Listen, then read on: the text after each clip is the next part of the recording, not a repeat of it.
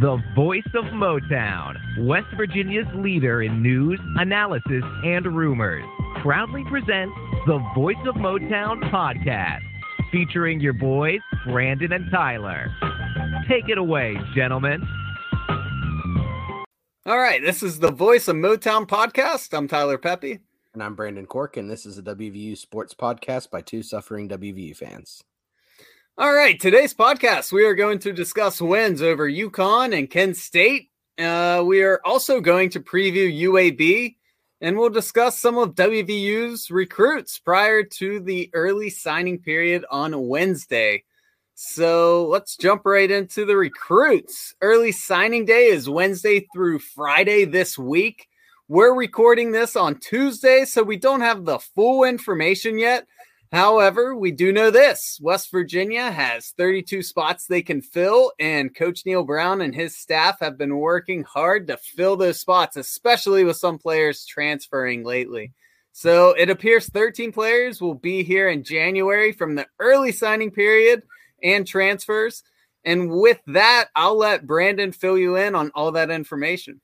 Yeah, definitely. So we have about 9 players right now who are expected to sign tomorrow, potentially later in the week, but a lot of them are expected to sign tomorrow. And, you know, some of our best players are expected to come in. Jacoby Spells is our top rated recruit. He's a cornerback. He's expected to sign tomorrow. Nico, our 4-star quarterback, second highest recruit, is expected to sign tomorrow as well. And then our 4th highest recruit, Christian Stokes, he's an athlete out of Michigan, is expected to sign tomorrow as well. He's a high 3-star, kind of projected to be a safety.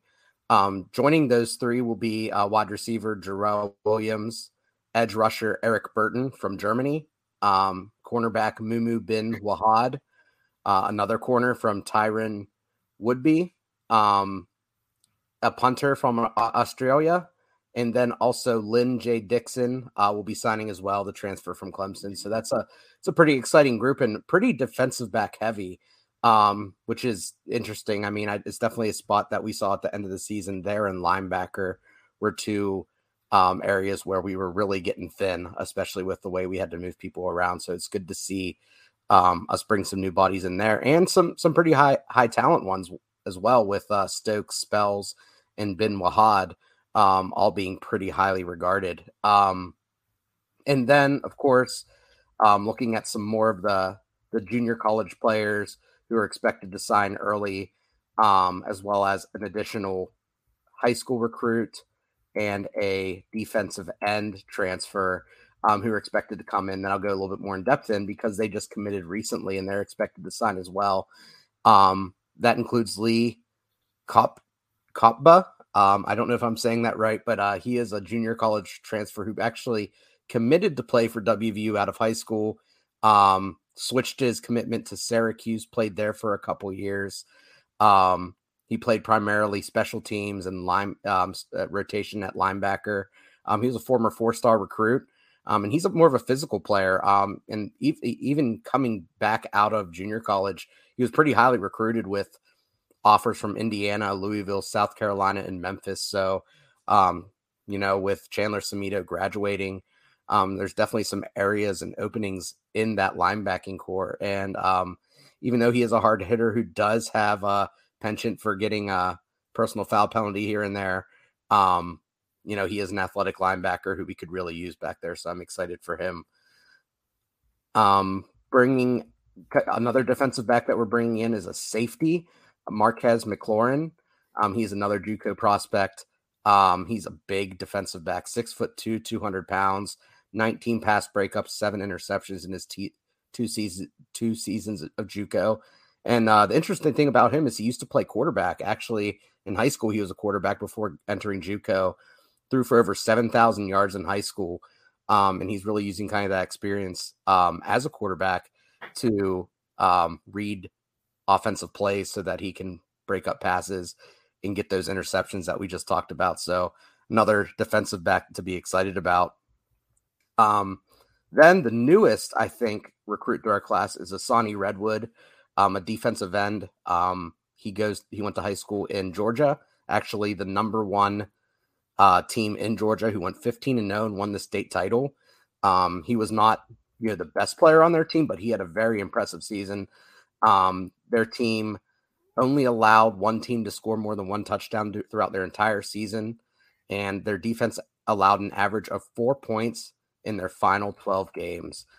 He is a speed edge rusher, and his stats are ridiculous for his senior year. 116 tackles, 43 tackles for a loss, 19 sacks. So, 6'4", 240-pound guy. Might need to put some weight on if he's going to play defensive line, but that's a good size for a linebacker if they're planning on playing him there. So could be a very dynamic guy coming in right out of high school. Be interesting to see how he comes in and develop. And then finally rounding it out, and definitely not the least of them, is Zakai Lawton. He's a transfer from Cincinnati, originally from South Charleston. He was the number 2 rated recruit out of West Virginia whenever he committed to Cincinnati. But now he's coming home. A very athletic defensive end coming in at 6'3", 240 pounds. Laser timed at a 4.75. So for that size, that's pretty good. He didn't play much for Cincinnati, but he was only there for a year. And, with Stills leaving and Messidor, I think he's going to be a junior. And some of the other guys on there, Alston, I think he's graduating as well. There's definitely going to be some room. And Lawton is someone who has the pedigree to come in and make noise right away. Yeah, those are definitely exciting.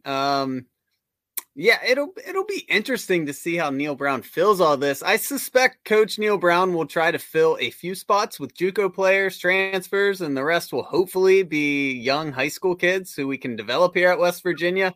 With the transfer portal, though, I mean, it seems hard to bring in a freshman and keep him all 4 years unless he's going to play, probably by the time he's a sophomore. It seems like otherwise they're ready to go somewhere else and play immediately.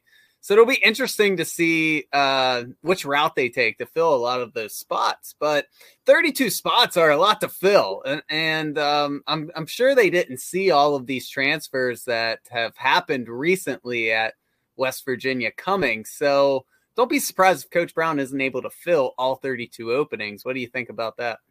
Yeah, I think it's definitely going to be a challenge, but I definitely think that there's a lot of opportunity to do it, especially with the amount of transfers that are happening around the country. I just did an article over the weekend kind of analyzing what's happening at WVU, but I have been analyzing data kind of comparing how all the transfers are happening across the country. And, it's happening everywhere. I mean, over the past 3 or 4 years, there's names that you wouldn't expect up there in the top transfer counts. Like, Arizona State's up there with Herm Edwards. You would think that, his player retention would be a little bit better being, the player coach that he was kind of always thought of to be. Tennessee, with all their McDonald's bags, as people say, they're losing transfers. I mean, so it's not just schools like West Virginia. It's happening across the board. And, sometimes it has to do with winning. Sometimes it has to do with a new coach hire that obviously shakes some things up. But the transfer portal was making it so much easier for players to move from one place to another. And, there's enough bodies out there on the portal that you can bring other guys in. And definitely, WVU definitely needs to. Kind of the one position I'm looking at pretty heavily for them to bring in more bodies at is linebacker. I mean, I know we've already mentioned a couple, through the people that we already know are committed and signing early. But and I think there's maybe 1 or 2 that are coming in the spring signing period. But I feel like that's a position that we need to bring in, 5 or 6 guys in if we can, because whether it's from JUCO or transfers or wherever, it seems like there's a lot of playing time to go around there, especially with how many, defensive backs we were playing there towards the end of the season. I mean, and we had 2 or 3 guys transfer out from linebacker spots in the past 3 or 4 months. So really hoping we bring in some more guys there. Yeah, you bring up a good point. It goes both ways. If guys are able to leave very easily, that means you're able to nab a few who are leaving other schools as well.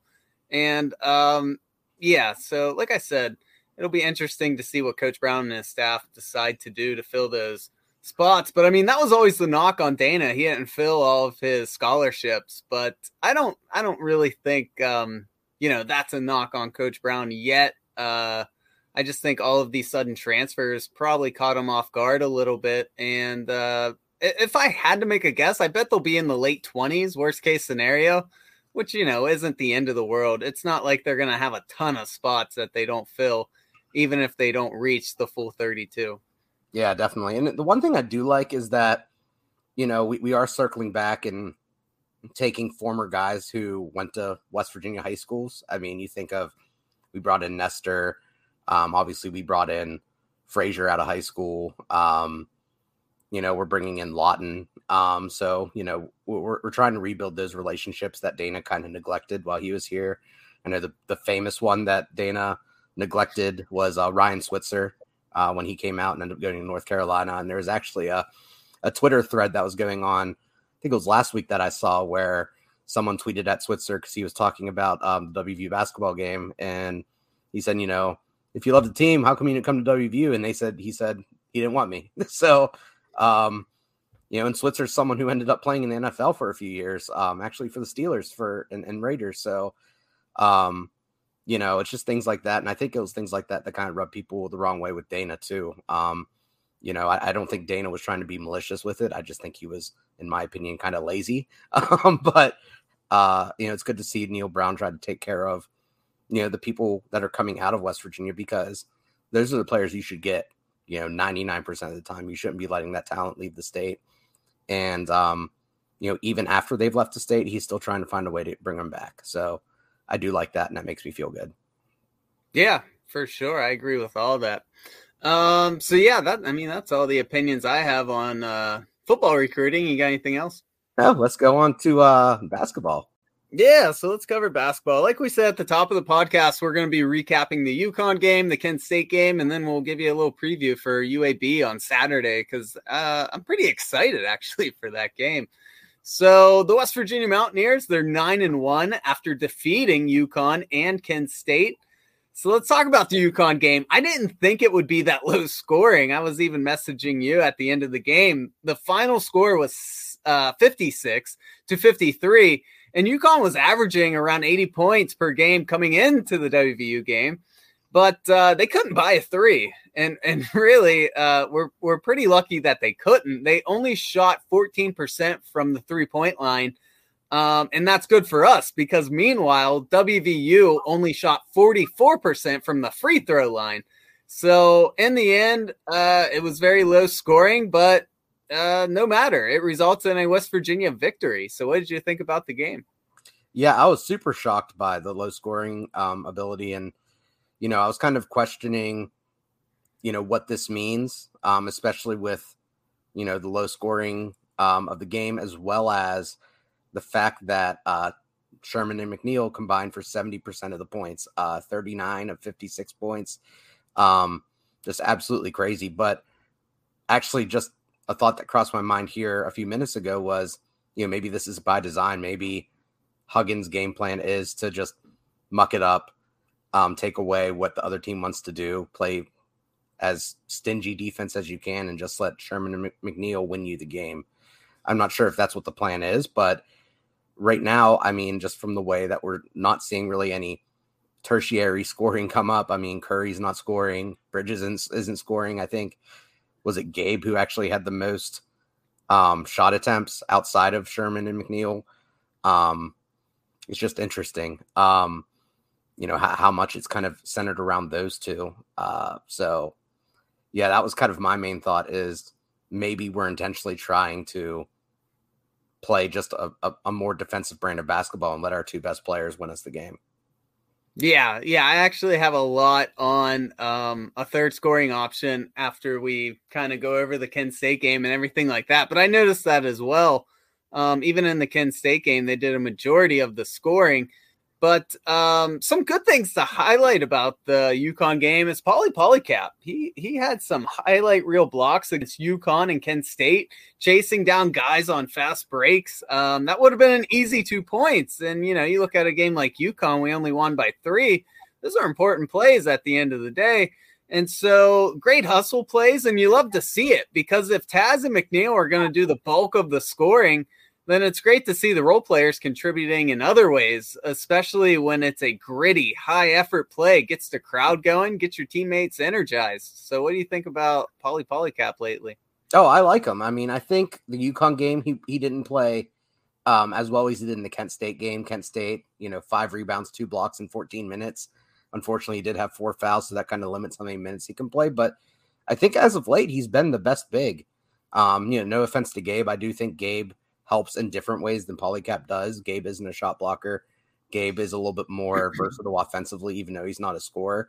But, Paulicap, I love seeing him down there. I mean, he does more for the team than Cottrell. He does more for the team than Kerrigan does. He's athletic. He rebounds well. He's always producing in some way, shape, or form. And it's just another body that we can throw out there and not really have a negative thing happen. And even if he does end up being, a 0 on offense, I mean, Huggins teams traditionally have always had kind of a, I don't want to say 0 because that, maybe interpreted negatively, but, an offensive guy who is just out there to set screens and, pass the ball. I mean, think of Cam Thurman, think of Nathan Adrian before his senior year, guys who just kind of thrived on defense and really didn't have to chip in too much offensively because of all the value that they brought on defense. So having Paulicap and Gabe out there, maybe not necessarily at the same time, but I think they really changed the game for the way teams have to play us because they're so versatile in what they can guard and what they take away defensively. Yeah, I agree. It's great to see him really earn a role on this team because towards the beginning of the year, it looked like Huggs might have been giving Kerrigan a little more playing time. But Pauly has earned his time on court, and that's great to see for him. Of course, Kerrigan still gets his fair share of minutes, and Cottrell is still getting a lot of game experience against these teams that were able to put away a little bit. So that's good to see. But I just think it's great that when the chips are down, Huggs can rely on multiple big men. And we saw that in the second half versus UConn. Pauly played most of the last 10 minutes of that game, but then he played Kerrigan in the last minute. And so that just shows he has a lot of trust in our big guys. And it seems like he's willing to put in whoever's, I don't want to say the hot hand because it's not like they're scoring, but he just seems to be playing whoever's on a roll and bringing a lot of energy at any given point in time. Yeah. And I mean, if you look at historically, the way that our basketball team has been structured is that, we'll have 1 or 2 big guys and then maybe a third that's just not ready to play yet or really can't. And then those 2 bigs get in foul trouble and you're left playing someone like, Senny, who's not ready, or you're playing Jalen Bridges at the 5, which isn't the best thing to do. So, or even Emmett Matthews, we did a few times. And it just doesn't work. So, now that we have 3 or 4 different guys down there that can kind of rotate, play together a little bit for limited stretches without hurting you too much is just so much better because it allows us to play at a more consistent level for longer periods of time. It's good to have redundancy. Yeah, for sure. I don't want to put a negative spin on the victory because it's always good to defeat a ranked team, but this is certainly a game we were lucky that UConn was without their second and third leading scorers because we may have seen a different outcome if Martin and Sanogo played because a Cook and Jordan Hawkins were a combined 1 for 12, a 0.08 shooting percentage. Yikes. Yeah. And I was actually surprised with Hawkins' performance because I actually thought he was the best of the secondary options to come in and fill in. But it's also a hard environment for a true freshman. I mean, he has the size at 6'5". He was an efficient scorer in the previous games, but coming into Morgantown, the Coliseum, when you're a ranked team, that's always hard. I remember going to a game against UConn whenever, I don't know if I was in college or if it was before, whenever I was in high school, but they were playing a UConn team who had Charlie Villanueva on the team. I don't know if you remember him, the bald guy. Oh yeah. And, just the way that the fans and the students harassed him with chants of Rogaine and other things like that. They always find a way to get in your head. And even if you are just a freshman who they're not someone who they're going to necessarily pick on, they're going to make it loud and they're going to make it annoying for you to, make it tough for you to get into your rhythm. So it's a good challenge for a young player to come into an environment like that to get ready for conference play. But, him going 0 for whatever isn't super surprising. But it is something that really hurt UConn. Yeah, for sure. Yeah, I think, Hawkins went 0 for 7 just by himself. But, hey, a win's a win. And I was actually hoping a victory like this would have helped West Virginia get into the top 25, but they're still just outside the rankings. I think I saw 32 somewhere, but maybe because of the injuries to Martin and Sonogo, maybe people who do the rankings took that into consideration, but the Mountaineers seem to play best when they're flying under the radar. So maybe it's not such a bad thing to be unranked still. Yeah. I mean, I think I definitely think that we deserve to be ranked at least, 24, 25. I can't imagine there's 25 better teams than us right now, even though we are playing a little bit more unconventionally.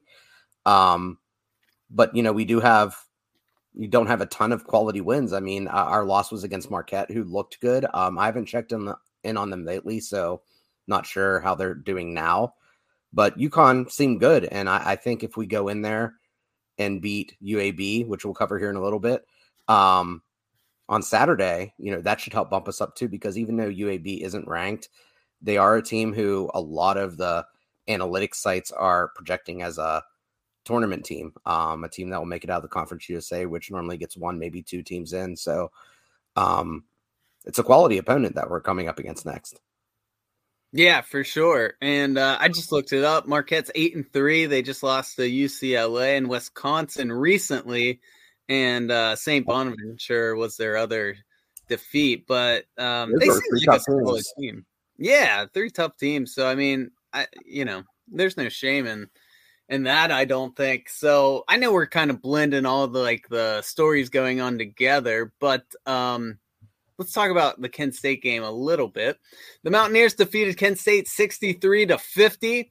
West Virginia only had 9 points with 7 minutes left in the first half. So definitely a slow start for the Mountaineers. But then Taz, of course, started to heat up there, and they were able to earn a 25-22 lead going into halftime. So they kind of rallied. And then they had a 14-0 run in the second half to safely pull away from the Golden Flashes. But what did you think about the Kent State game? A lot of similarities between, not necessarily in game flow, but in, kind of the outcome of the game between Kent State and UConn. A lower scoring game. Sherman and McNeil combining for 73% of the team's points, up from 70% from the previous game. Terrible free throw shooting, 13 for 24. And they held Kent State to 22% from 3, which is well below what you want to shoot as a team. So, I love to see that Sherman and McNeil are putting points on the board. I don't like seeing that we don't have any tertiary scoring. The free throw shooting is terrifying. I don't know why it's doing so poorly, but on the bright side of things, it seems like we're doing a better job of making it tough for teams to score on us in 3-point range. And I think that's probably the most important adjustment that we could make, especially in this day and age where the 3-point shot is taken more than ever.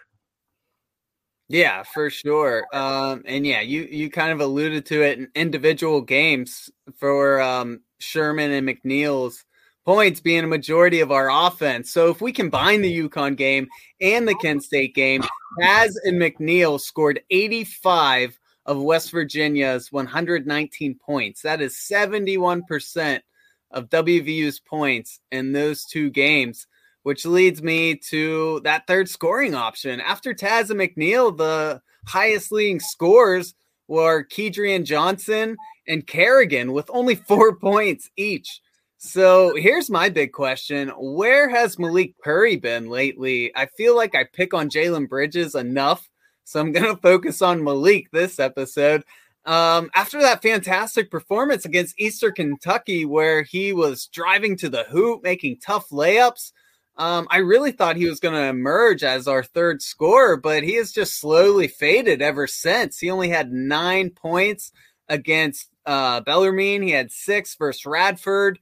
Not too bad, but then he has a combined 2 points versus UConn and Kent State. So the question for this Mountaineer team is still, who's our third scorer? It's Taz, McNeil, and in some of those games, I mean, that's literally it. No one else is contributing on the scoreboard. So this is going to catch up with us. I've kind of been saying it all year. We need somebody, anybody to just step up and be a consistent contributor on the scoreboard. I just refuse to believe that McNeil and, for the most part, Taz can do this all on his own once Big Play starts. And Big 12 play is right around the corner. I was really hoping Bridges or somebody like Curry would have emerged and taken that role by now. But as far as I can tell, that's still a huge void for this team.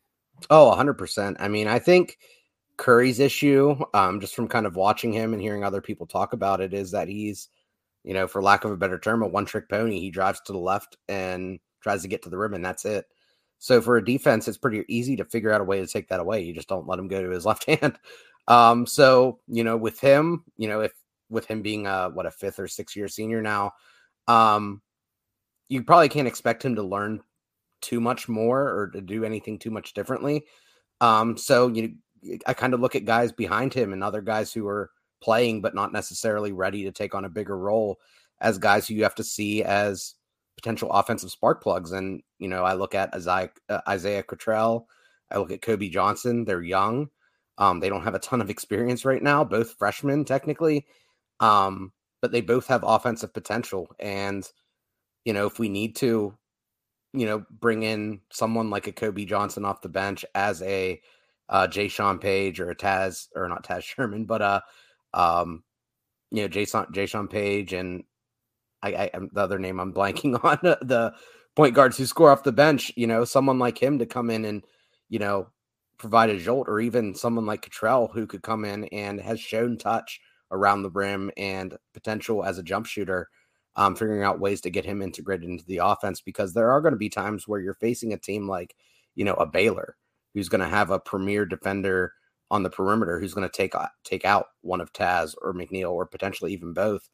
So then what are you going to do then? You need someone who's going to go in there and score. And I'm not confident enough of all the other role players on the team are going to be able to contribute enough to beat a team like a Baylor or anyone else that I'm, not thinking of, even Kansas or Texas or things like that.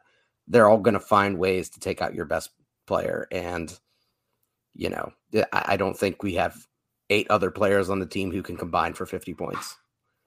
Yeah, I 100% agree with you. I mean, look at the coaches in the Big 12. They are very intelligent guys. They're going to be playing West Virginia in multiple games. They are going to find a way to slow Taz down. And, McNeil can get streaky, but there's even times some of these non-conference teams have found ways to slow him down. So, like I keep saying, this was something I hope they would have kind of figured out by now, but it just seems like they haven't. And, we have other guys on the team who are such talented scorers. I don't understand what the issue is. I don't know if some of them have nagging injuries that we're not aware of. I don't want to start rumors. I'm just trying to scratch my head and think, what is going on? Are they just playing timid and there's no reason that they can't be consistent contributors night in, night out? Jalen Bridges has 6 combined points in the UConn and Kent State game. He made a 3-pointer in each game. He has all the skills to be a dominant scorer. There's just no excuse for him to be making 1 bucket a game. I don't get it. Yeah, and I even, I think in the post game last week, Hugs even called out Jalen, not in a malicious way, but just saying, we expect him to perform a little bit better. We know he can do more. We want to see him do more. And even on Twitter, Jalen Bridges' mom called him out. He's like, where's the Jalen that I knew growing up? And he's like, I know, I'm working on it. So. Everyone involved knows what's going on. I'm not sure what the reason is. Obviously, it's kind of hard, when you're playing with someone like Taz, who's so ball dominant, but rightfully so. He needs the ball in his hands. There's other ways you can contribute, which he is, off the ball, but there's other ways to contribute scoring, slashing, attacking closeouts on driving kicks. The one thing that teams are really kind of trying to take away from him are those spot up 3-pointers, because he's really, really efficient at those. Bridges is. So, the one way to attack aggressive closeouts is to attack it. They're coming up fast on you. You just start put your head down, drive to the rim, and you're going to get past them because their momentum, it's not a video game. Their momentum can't change on the spot of a dime to catch you. So you have a free run to the rim. If a big man rotates in, you can find someone else on the perimeter who's open to, pass the ball to and get them an easy shot. So, and I think he's capable of doing all of that. That's not something that's too difficult, but it's something that's super valuable and something that, even in the NBA, they look at a lot as, just kind of a sign of basketball intelligence and aggressiveness. And, I know he's capable of it. He just needs to do it. Yeah, I agree with you. And I don't want to be too hard on Bridges because he is contributing in other ways. Like you said, he's getting rebounds. He's not just a body out there. It's just, I just wish he would put more points up. But you brought up a great point. It kind of leads me right into the next thing I have. With Taz needing the ball in his hands so much, here's a very ESPN hot take question for you, which, we hate ESPN and all those gimmicky shows they have. But I think it's a legit question. Do you think, since Taz Sherman is such a prolific scorer, that his teammates sometimes get lazy and feel that they can give a little less effort on the offensive side of the ball, since there's a good chance Taz will just bail him out, since, he doesn't need you to give him a great pass for him to score. He's got so many moves that you can just give him the ball and clear out. Do you think that's kind of somewhere in the back of his teammates' heads and they're just not being as aggressive when they do get the ball?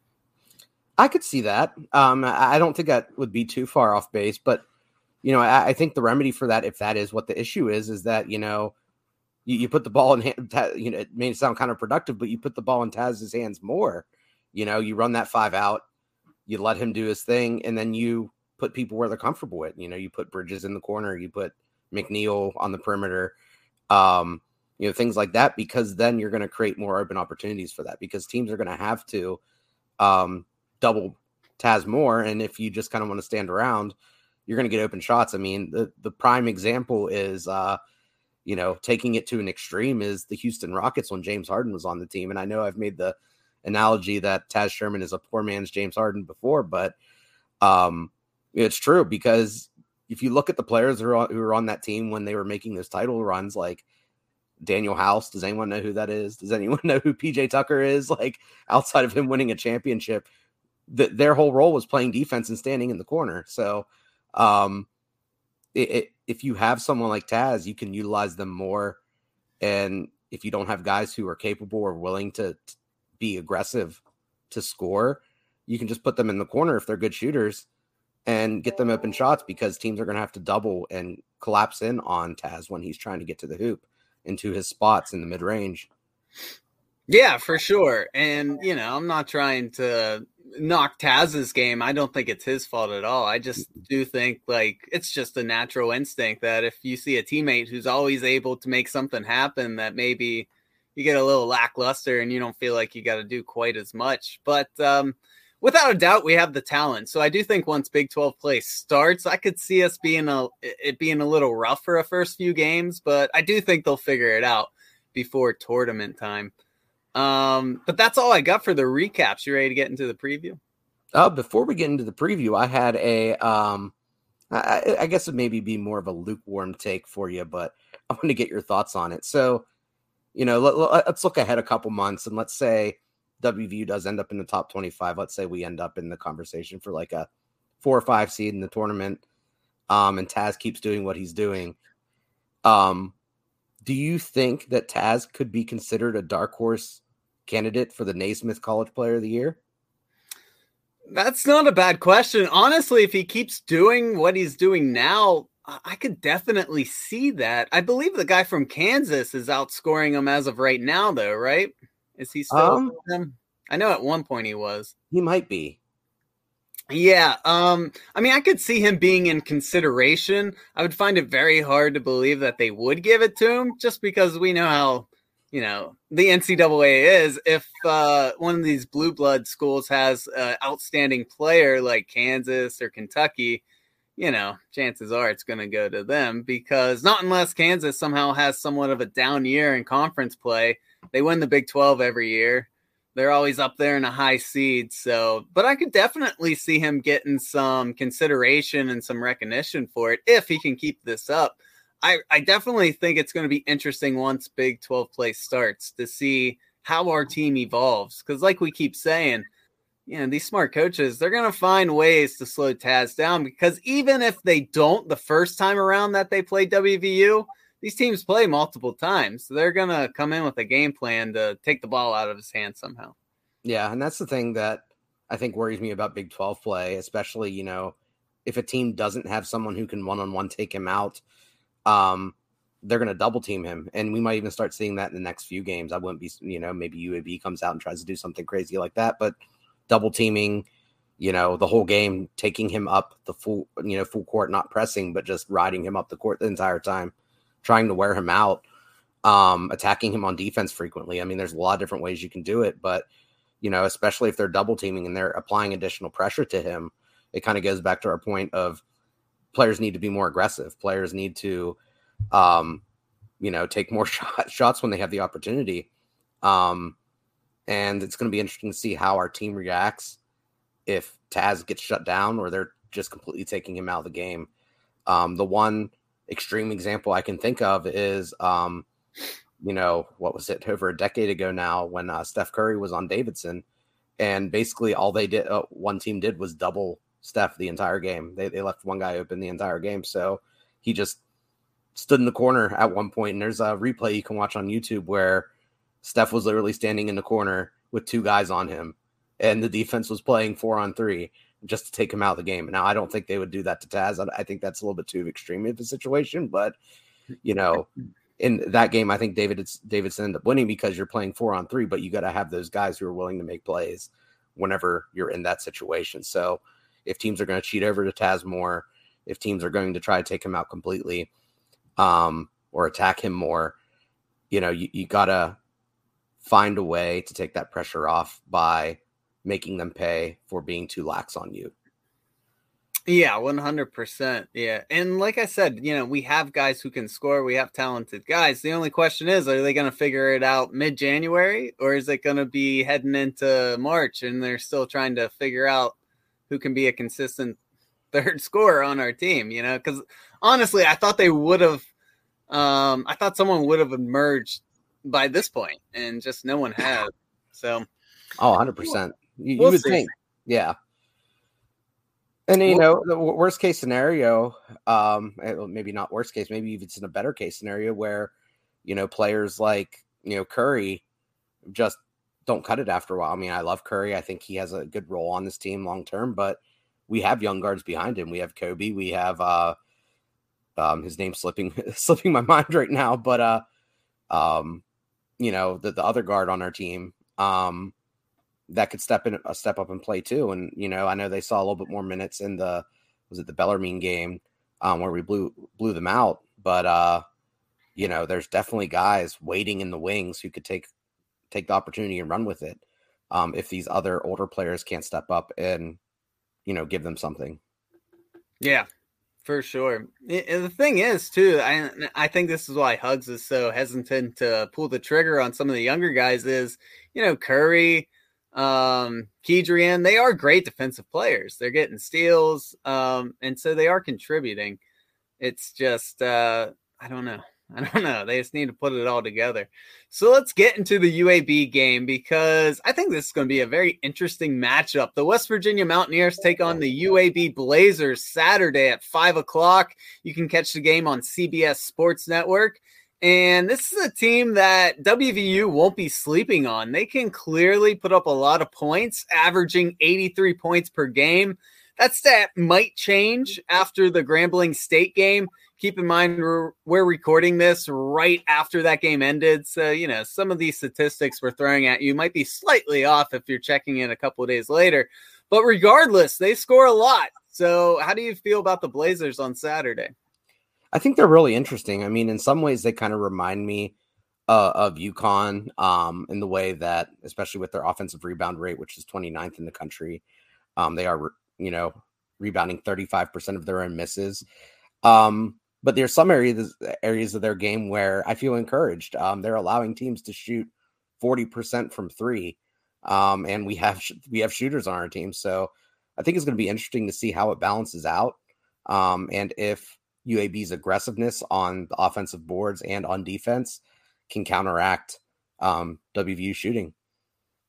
Yeah, for sure. So I just looked it up. They did. I knew they were winning, but it's a final. They beat Grambling State 79-61. So I mean, that pretty much goes with what they've been doing all year. They score a lot. They allow somewhere in the 60s most game for their opponent. But yeah, like you said, there are some encouraging things. UAB is 9-2 now after that win, and their two losses are a 2-point loss to the 10-0 San Francisco and a 3-point loss to a 7-2 South Carolina, who is coached by Frank Martin, a guy West Virginia fans are familiar with. So solid teams. And they appear to be a legit basketball team. I know when most people think of UAB, they don't think some powerhouse school, but these aren't some of the opponents we've been playing lately. I saw some of their opponents.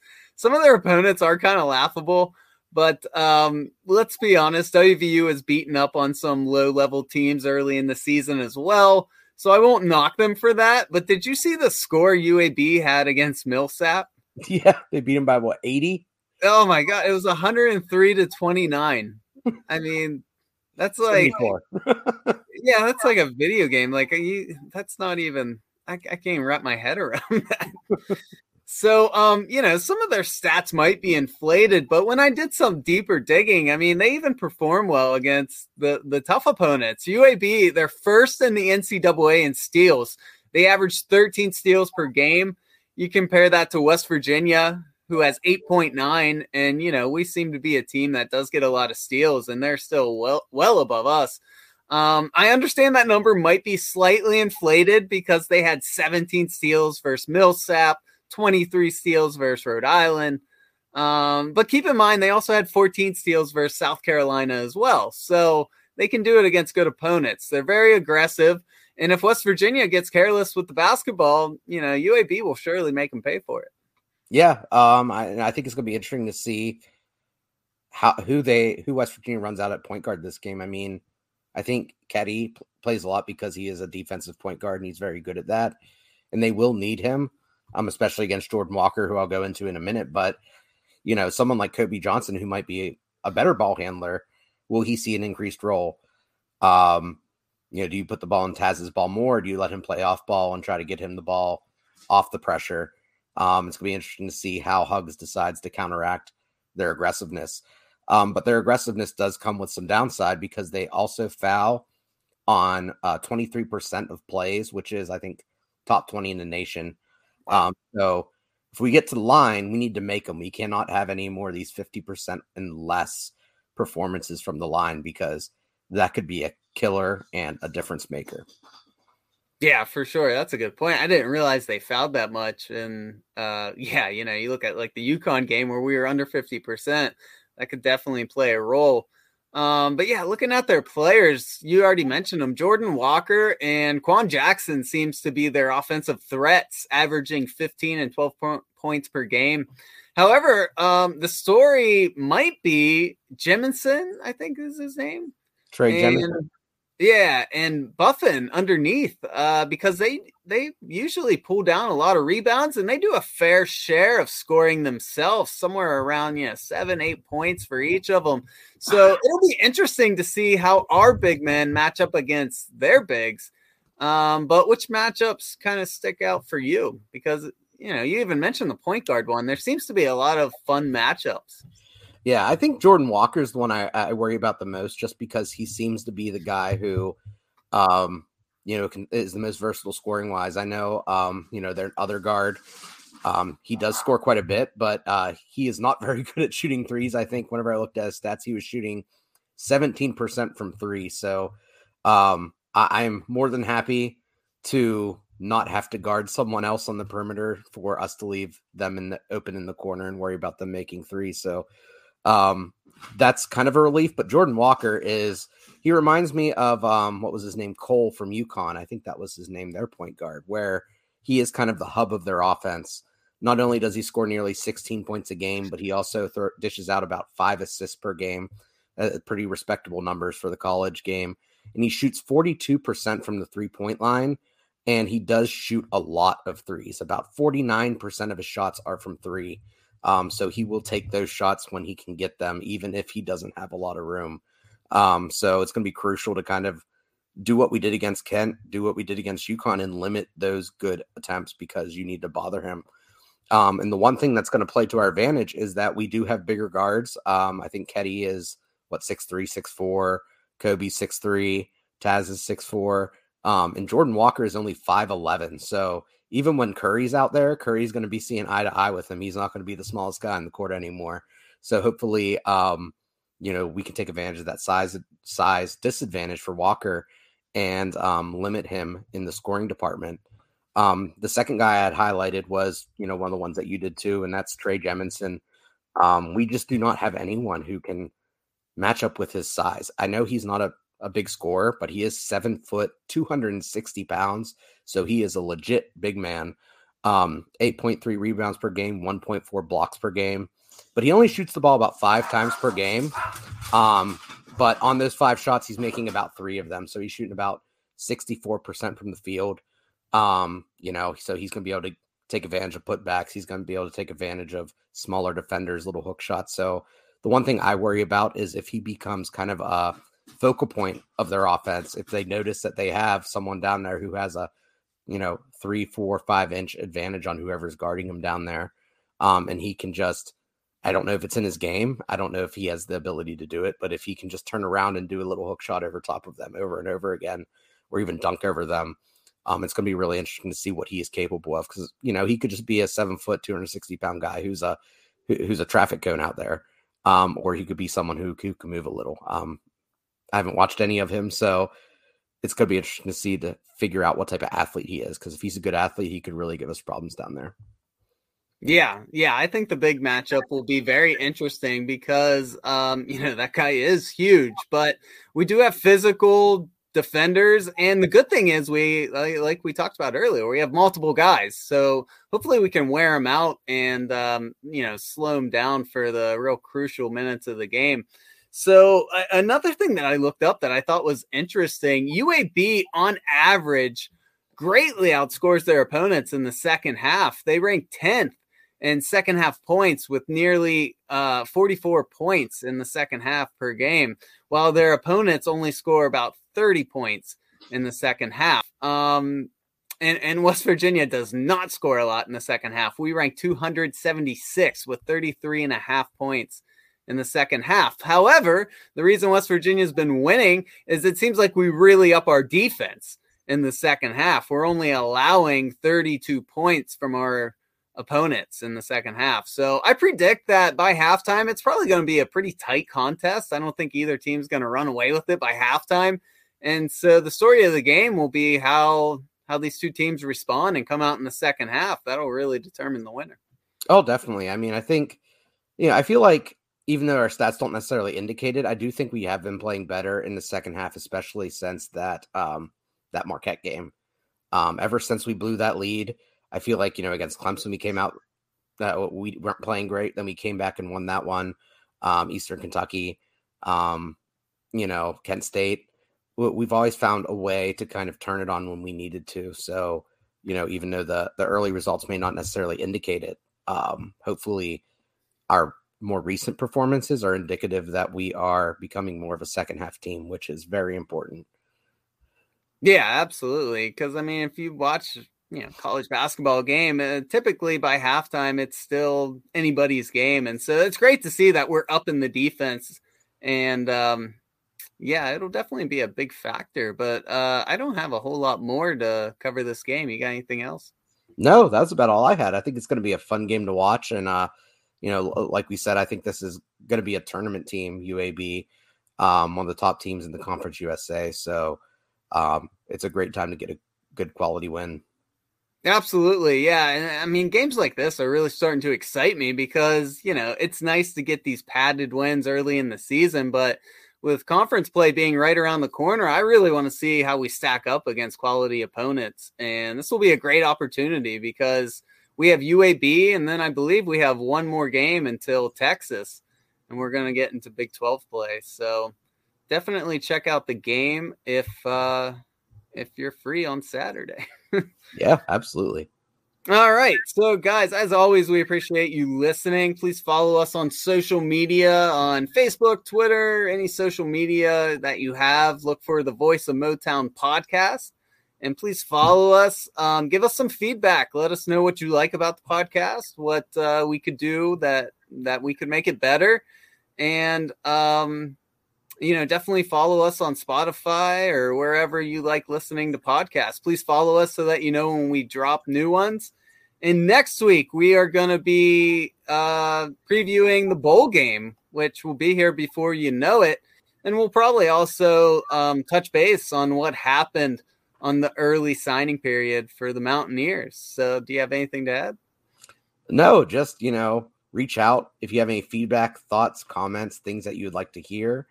Things you would like to see. We are posting shorter videos from our podcast on YouTube. So if you want to see our ugly mugs, feel free to take a gander over there. I can't promise you that you won't regret it, but to each their own, I guess. But yeah, follow us on social, reach out, send us some messages.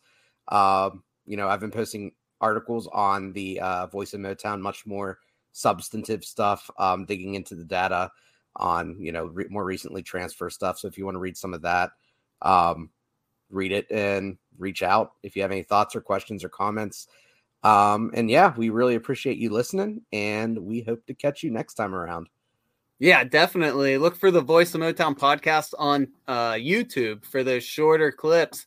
And definitely check out Brandon's articles. He did a lot of research and wrote a great one on all the transfers that have been not only coming out of West Virginia, but he relates it to how the entire landscape of college football and the transfer portal and how it's changed everything. And so I know it's a hot button topic and people feel very strongly about it, no matter what their opinion is. So definitely give it a read and drop us a comment and let us know how you feel about it. And that's it for us, guys. So thank you very much. This is the Voice of Motown podcast, and we will see you next time. Bye, everyone.